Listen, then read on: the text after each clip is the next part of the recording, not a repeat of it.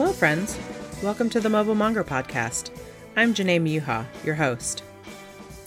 I'm continuing the conversations had with cheesemakers from the beginning of the pandemic to get an update on how things have changed a year in. On this week's episode, I'm happy to have Sarah Marcus from Briar Creamery in Dundee, Oregon, joining me. As a forewarning, many cheesemakers live in rural areas with country internet, so the connection can be a little spotty at times, and since Sarah was recording outside, you get to enjoy some of the songs of the Oregon bird life. I hope that this helps give you a sense of the place where her cheeses are produced. Only an hour outside of Portland, Briar Creamery is nestled directly in wine country, a consideration that Sarah made when moving to Oregon from the Bay Area in 2008. Sarah has worked diligently to craft award-winning cheeses out of her state-of-the-art facility and has become a beloved cheesemaker that Oregonians treasure. Much of her sales are dependent on the wine tasting rooms surrounding her and the numerous events that occur throughout the year. With much of those events canceled and tasting rooms closed due to the pandemic, how has Briar Rose fared? Let's get into my chat with Sarah to find out.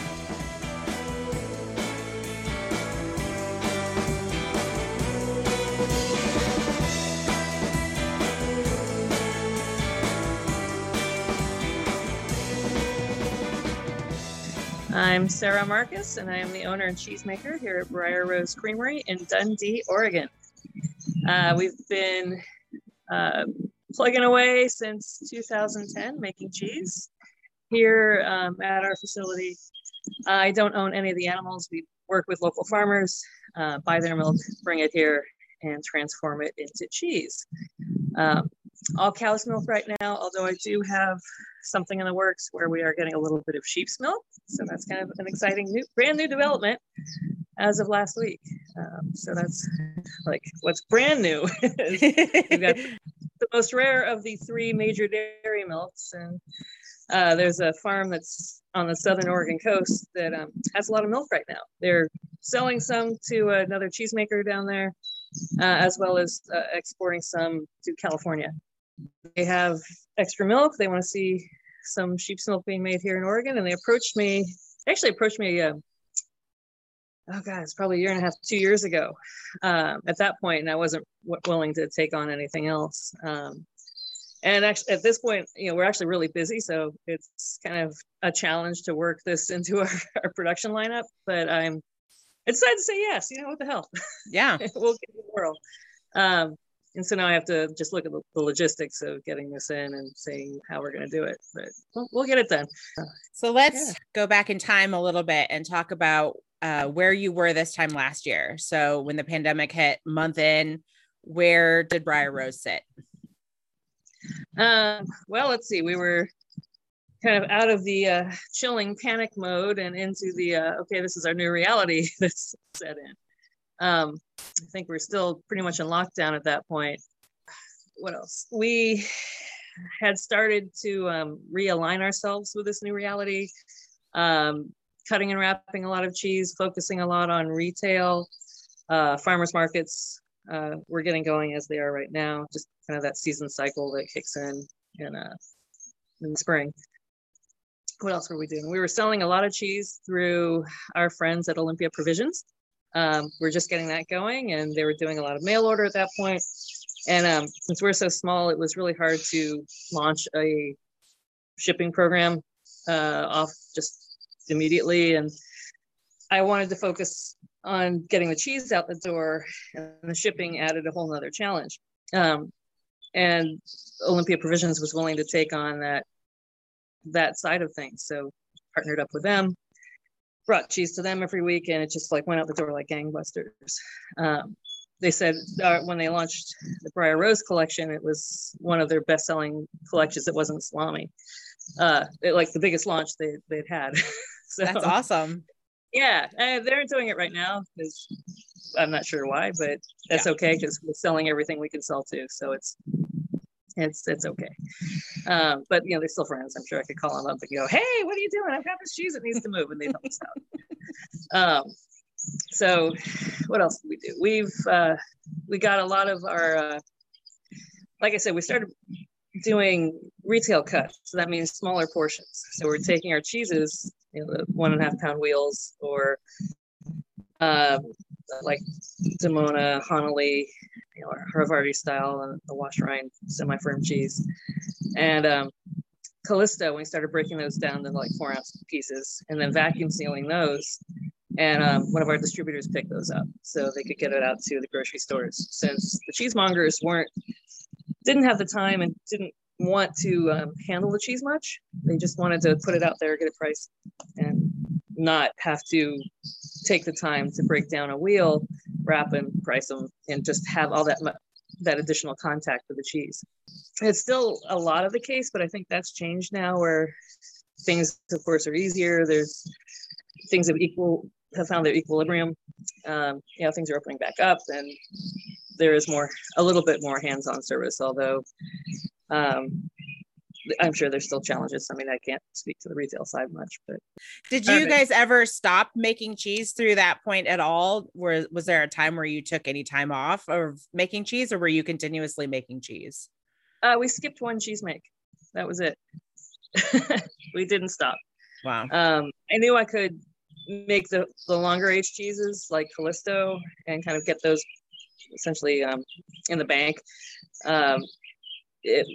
And we could make feta, things that could store longer. So we started focusing a little more on that in our production, but we're still making the fresh cheeses. The farmers markets were still going. So we had an outlet. We transformed our farm store. We pretty much closed down the building to public access. And we would let people in and we would do cheese tastings. But with the pandemic, we're like, hell no, we're not letting anyone in here. We're certainly not going to let them start feeding themselves free samples. So we popped the screen out of our window, and that's our retail space. So I turned it into a little micro store, as I call it. Nice. And we could sell through the window, and we could maintain social distancing. When masks became much more prevalent, we were much more willing to really engage with the customers at that point. So yeah, it worked pretty well. So for farmers markets, I talked to Tom Perry, and he said that one of the big things in Vermont, at least, was that the farmers markets kind of lost their the funness of it. Like, it was definitely more perfunctory, and like people were just kind of walking up and being like, I need cheese. Right. Did you feel that also? Definitely a challenge. But it wasn't up to us. It was up to the farmers market managers, what they wanted to do. Our local one here in McMinnville decided to do a drive-through format initially, where we would get pre-orders through an app, and people could, so they buy their cheese, we would prepare it, bag it individually, and then take it down to where the market would be, and they would have essentially tables under tents, and people would come and drive through or just walk in and pick up their orders. That lasted for about maybe 6 weeks, not even, maybe less than a month, maybe. And then it went to a more traditional format, but with much more space in between all the booths, where we would still do the drive-through if people wanted to pre-order, but then we would also have people walk up and purchase. But we had to enforce, social distancing, and we also, it made me modify how we were doing it. Where essentially we had, you see them at like catering events, where essentially it was a clear side lid that we would put over ice sheets, and we put our cheese out under the clear lucite lid so they could see through this plastic dome what they wanted, and then we would hand it to them. They wouldn't ever touch the cheese. Or we would put it in a bag and then hand them in the bag, that sort of thing. So it really limited how much we were putting out. But people wanted to get their cheese, they wanted to get their truffles, they wanted their product. And it just made us kind of rethink how we put our farmers market together. Again, no sampling. People are starting now to ask for samples. And so we're still doing that. And people are starting to ask for samples. It's still pretty restrictive. Here in Oregon, they want us to pre-package the samples and just give them little little containers that are sealed with a sample. And there's just so much labor involved in doing something like that. We don't have the staff. We can't. Yeah. And then there's all the, just all this plastic. Like, I don't want to do that. And our sales are still pretty good. So at this point, I'm not going to do that until, essentially mask restrictions can come down, and then maybe we'll go back to sampling. But at this point, I'm not willing to risk my employees or myself. So you said that you were doing some like vacuum sealing of your cheeses and whatnot. Like, what innovations did you do throughout the year that kind of helped you push forward? The vac sealer was the big, the larger commercial vacuum sealer. We had a little tabletop model. I mean, it was a commercial one, but it was just a small, you could only do like 1 or 2 pieces at a time. And we got essentially something, okay, this is like total more information than you need to do. So now we have one that you can do, it's a dual chamber. So you can do 6 pieces on one side and vac seal that, and then get the other 6 ready. And then you can move the lid over to the other side and vacuum seal the other 6. So we could essentially we're always doing 6 at a time, and it's a lot more efficient.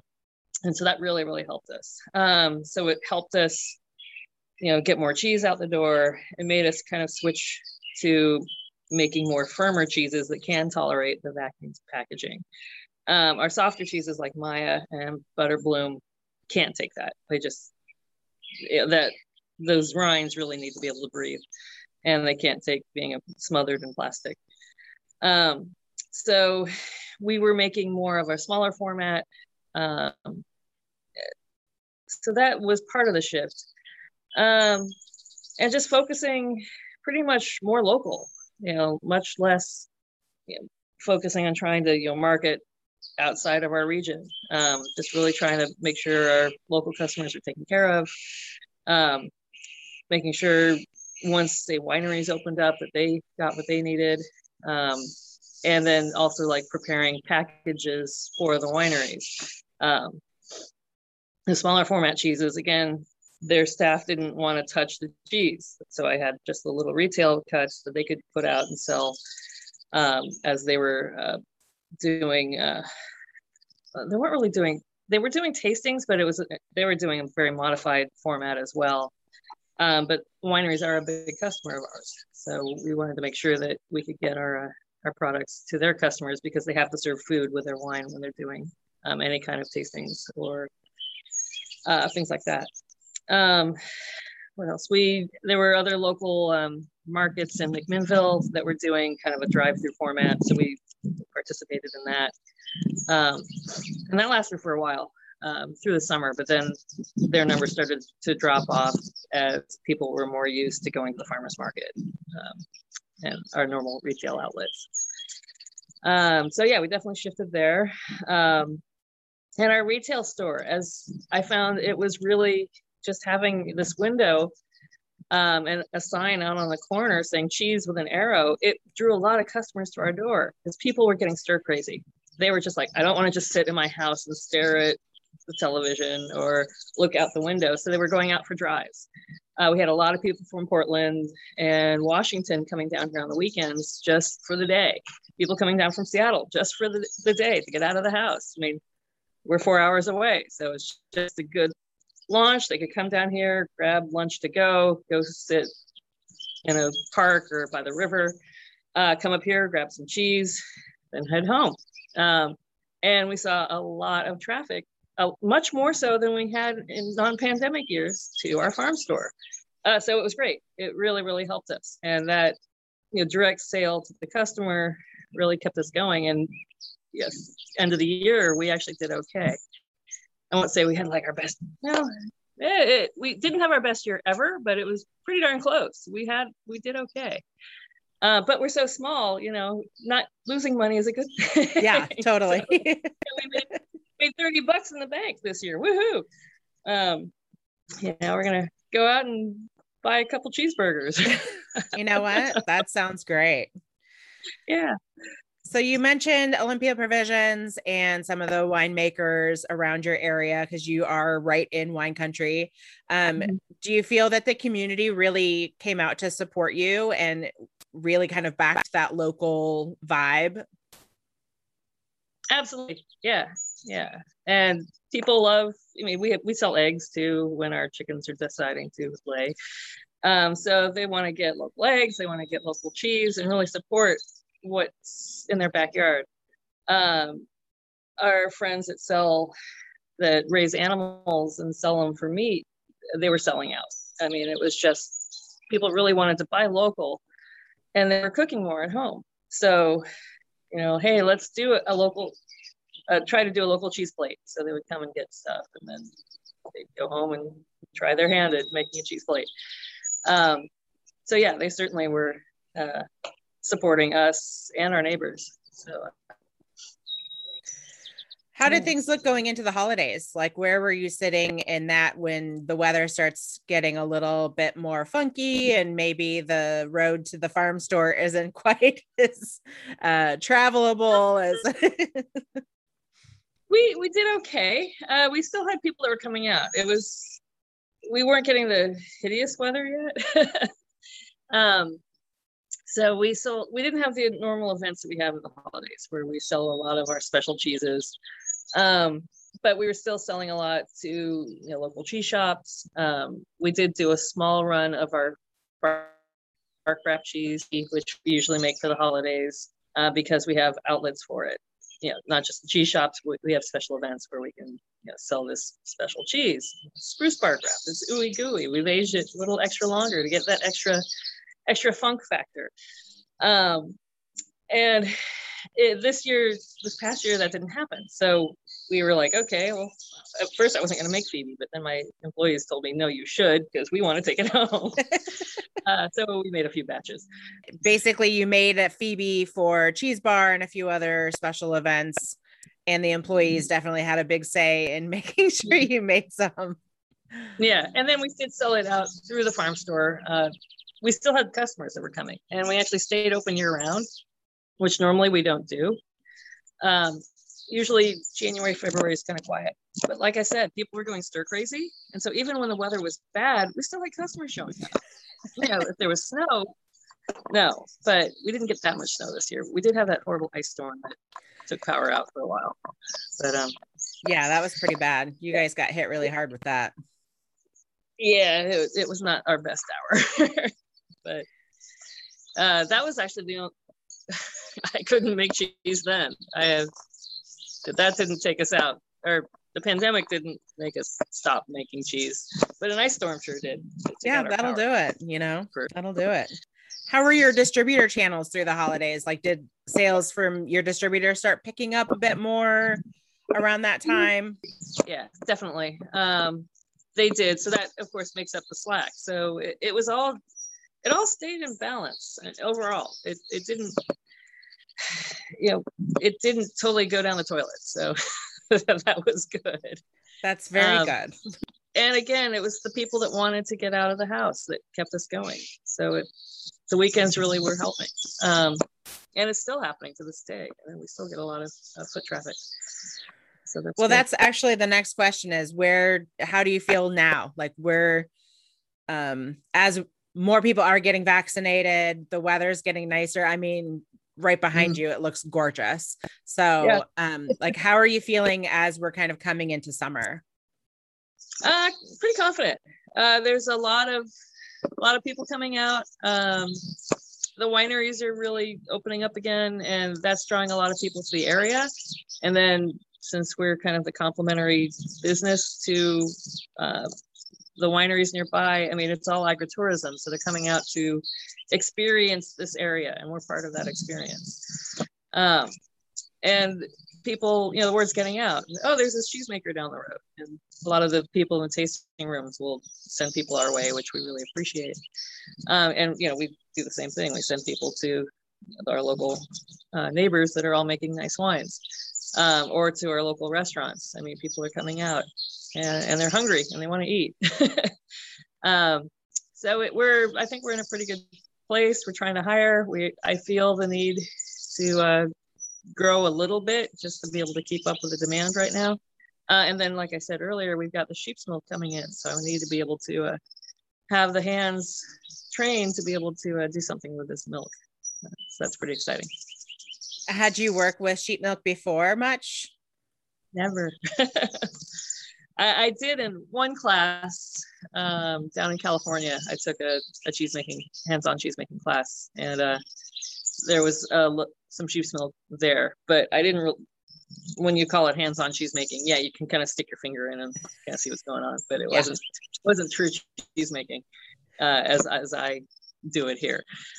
So this is actually first time, and so before I got the milk in, I did called in a favor. I called Peter Dixon and said, "Okay, Peter, I need you to put your consultant hat on, and I don't care what you're going to charge. I need to, pick your brain." And so I had a great conversation with him last week before the milk came in. I'm like, "These are my challenges. I don't know much about this type of milk. What am I going to need to do?" And so he spent a lot of time on the phone, just kind of going through the make that I was going to do and giving me a lot of good suggestions. Well, that's great. It's nice to have people like that in your back pocket, even if you have to pay them for it, but it's still good to have. So when you actually get the milk in front of you, you know what to do with it. Yeah, I mean, it's money well spent. I mean, if I firmly believe in that exchange of information, and money is part of that exchange as well. It definitely, if I have to spend some money ahead of time to know what I'm going to expect and not have to like sit there and, lose one batch. The milk is quite expensive because it just is. You don't get a lot of milk out of one sheep. So you need a lot of sheep to get a gallon of milk. And multiply that by 200 gallons. It's a lot. So anyway, it is the most expensive milk that you can buy that's available, and it translates into a very expensive piece of cheese. Yeah. So I don't want to screw it up. Absolutely. Well, and now you've worked with goat, cow, and sheep. So like, how would you say that differed in the cheese making process? Like just like the feel of the curds, and like, did you notice a big difference in how things kind of came to play? Oh yeah. It reacted very differently. It's a thicker milk, so it's still fluid, but it's thicker. There's a lot more stuff in there. And just, we made fresh cheese as well as a soft bloomy cheese. So the fresh cheese, I mean, it doesn't take much rennet anyway. And this one, I over rented it. I reduced the amount that I use normally by 30%, and it was still too much. I'm like, okay, well, next time, even less. So it was remarkable how little it took to get that stuff to set. With a soft ripened cheese, same thing. It was not, I didn't overrun it that one because I adjusted a bit more other factors that I needed, but it was just seeing the reaction in the vat from the milk as it transforms from a liquid into a gel. It just happened so much faster, and it was so much more reactive. It was fascinating, just from my scientific standpoint, going, oh, this is kind of cool. And I love the challenge of something brand new. So I mean, I've been working with the other milks for a long time, and now this is something that is brand new, and it keeps me engaged, keeps me the little gears in my brain turning, going, okay, how can we make this better next time? And I've taken copious notes of like every single stage, what was going on, so I can make tweaks here and there. So I think it's turned out okay.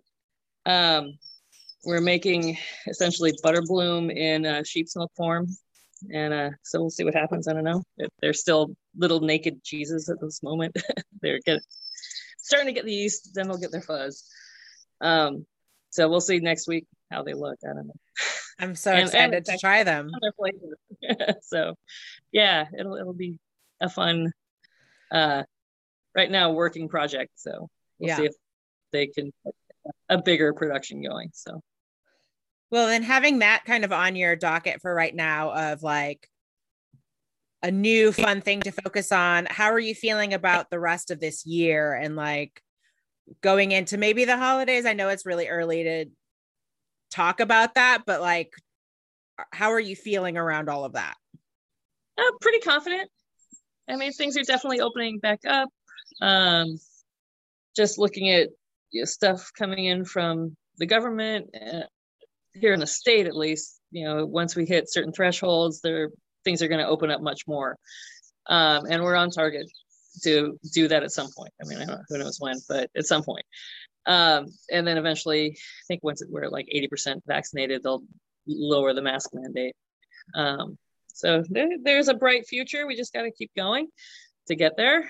And once we can get more open, then I think we'll have more special events happening.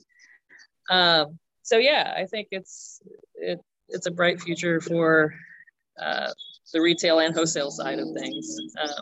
Confident looking ahead at the holidays. It's still a little ways off, so there can always be something that can throw a wrench in it if the world takes a right turn again. You never know. But right now, things are looking pretty good. Yeah, exactly. Fingers crossed that we kind of stay on this trajectory of moving forward. Yeah. And if a right turn happens, I mean, okay, we've got that experience under our belt. We've learned from it, and we can keep moving forward. It just might not be the forward that we were anticipating. Right. I feel like we're a little bit more primed now for something to happen because we've been through something so big already that, like, if something else happens, we're like, okay, we'll just another pivot. We'll deal with it. Yeah. Yep. Exactly. Yeah. Awesome. Is there anything in particular that you would like people to know about Briar Rose? We're still here. Come visit us. Support your local cheesemakers wherever you're from. When you're here in Oregon wine country, come buy our cheese. That's kind of how I look at the world. We don't ship. Sorry. Actually, I was going to bring that up though, because Olympia Provisions was doing the shipping, and I've been to both of your facilities, and they definitely have a lot more space and the ability to do things like that. So it makes sense that they would take that on for you. I've had nightmare stories about just with my own experience shipping, and especially in the pandemic. I mean, FedEx timelines don't exist. I had a FedEx delivery to a friend. I had shipped, I don't know, probably last June. I shipped her some cheese, and the FedEx truck got hijacked. All the packages gone, including our box with cheese in it. FedEx never reimbursed us. They were like, nope, sorry. So I'm like, you know what? I'm not going to do this. I'm not going to lose more cheese. And I think that that's an interesting thing for people to note, that it is so difficult for smaller companies to do some of this large shipping that they expect. And some places already had it in line before the pandemic. So it would be really hard for a place like you to be able to pick that up on the fly. Yeah, there was a lot of pressure to do it.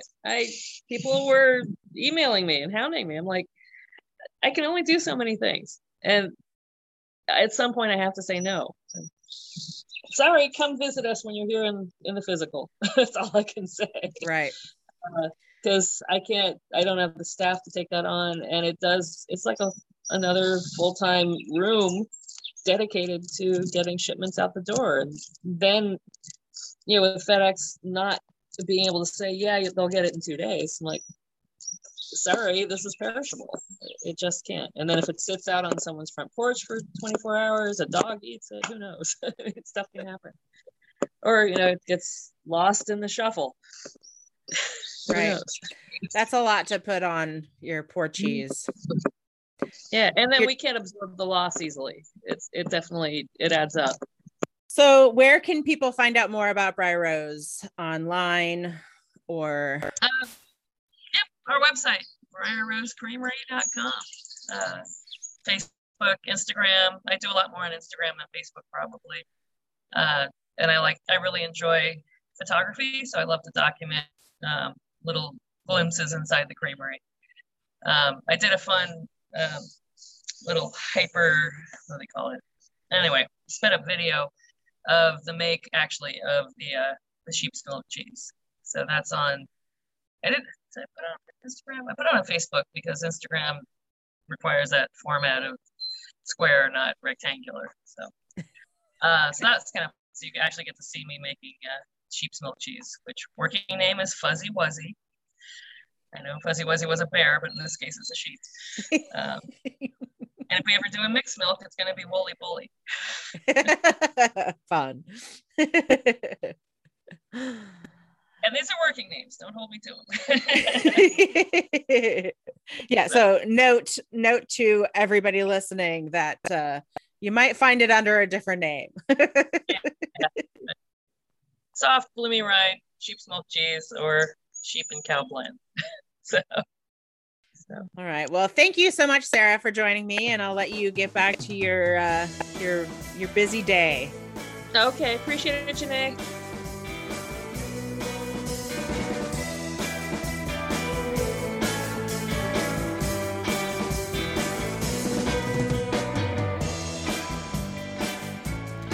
It's exciting to hear that small cheesemakers have found new ways of connecting to their community.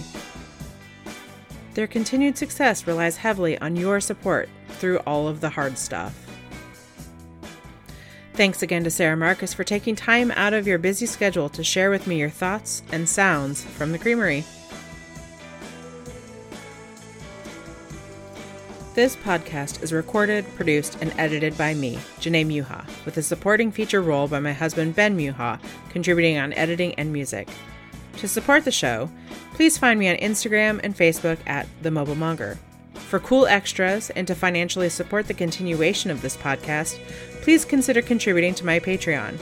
There, you'll find a full video recording of the conversation, discount codes for merch at my online shop, get a sneak peek at the next guest, and even submit questions for future episodes. Thanks for listening, and remember to keep spreading the word of good curd.